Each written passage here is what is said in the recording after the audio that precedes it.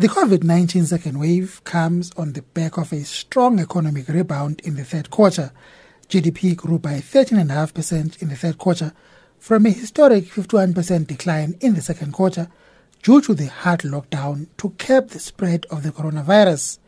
Government is yet to decide whether or not to impose new restrictions in the country. For its part, business says it's against the reintroduction of a hard national lockdown. Instead, it is calling for targeted interventions in various hotspots around the country. The CEO of Business Unit South Africa, Kes Kovadia, explains. We don't think a lockdown, moving from lockdown level 1 to higher levels of lockdown, the economy cannot bear that. Even though we've had a growth in GDP in the last period, but we're still predicting about an 8% drop in GDP for the year.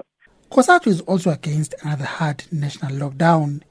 COSATU spokesperson Sizwe Pamla. Already we have lost more than 2 million jobs.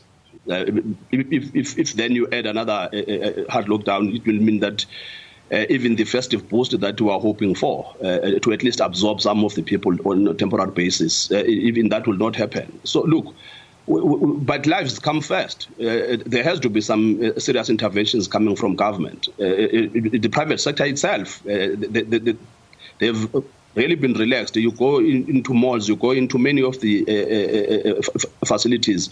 People have forgotten that COVID-19 still exists. Sanitizers are no longer supplied. They don't force people to wear masks.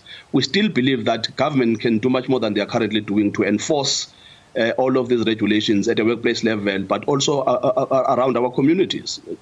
There is something that can still be done, but falling short of the hard lockdown, we don't think as an economy and as a country we can afford another hard lockdown.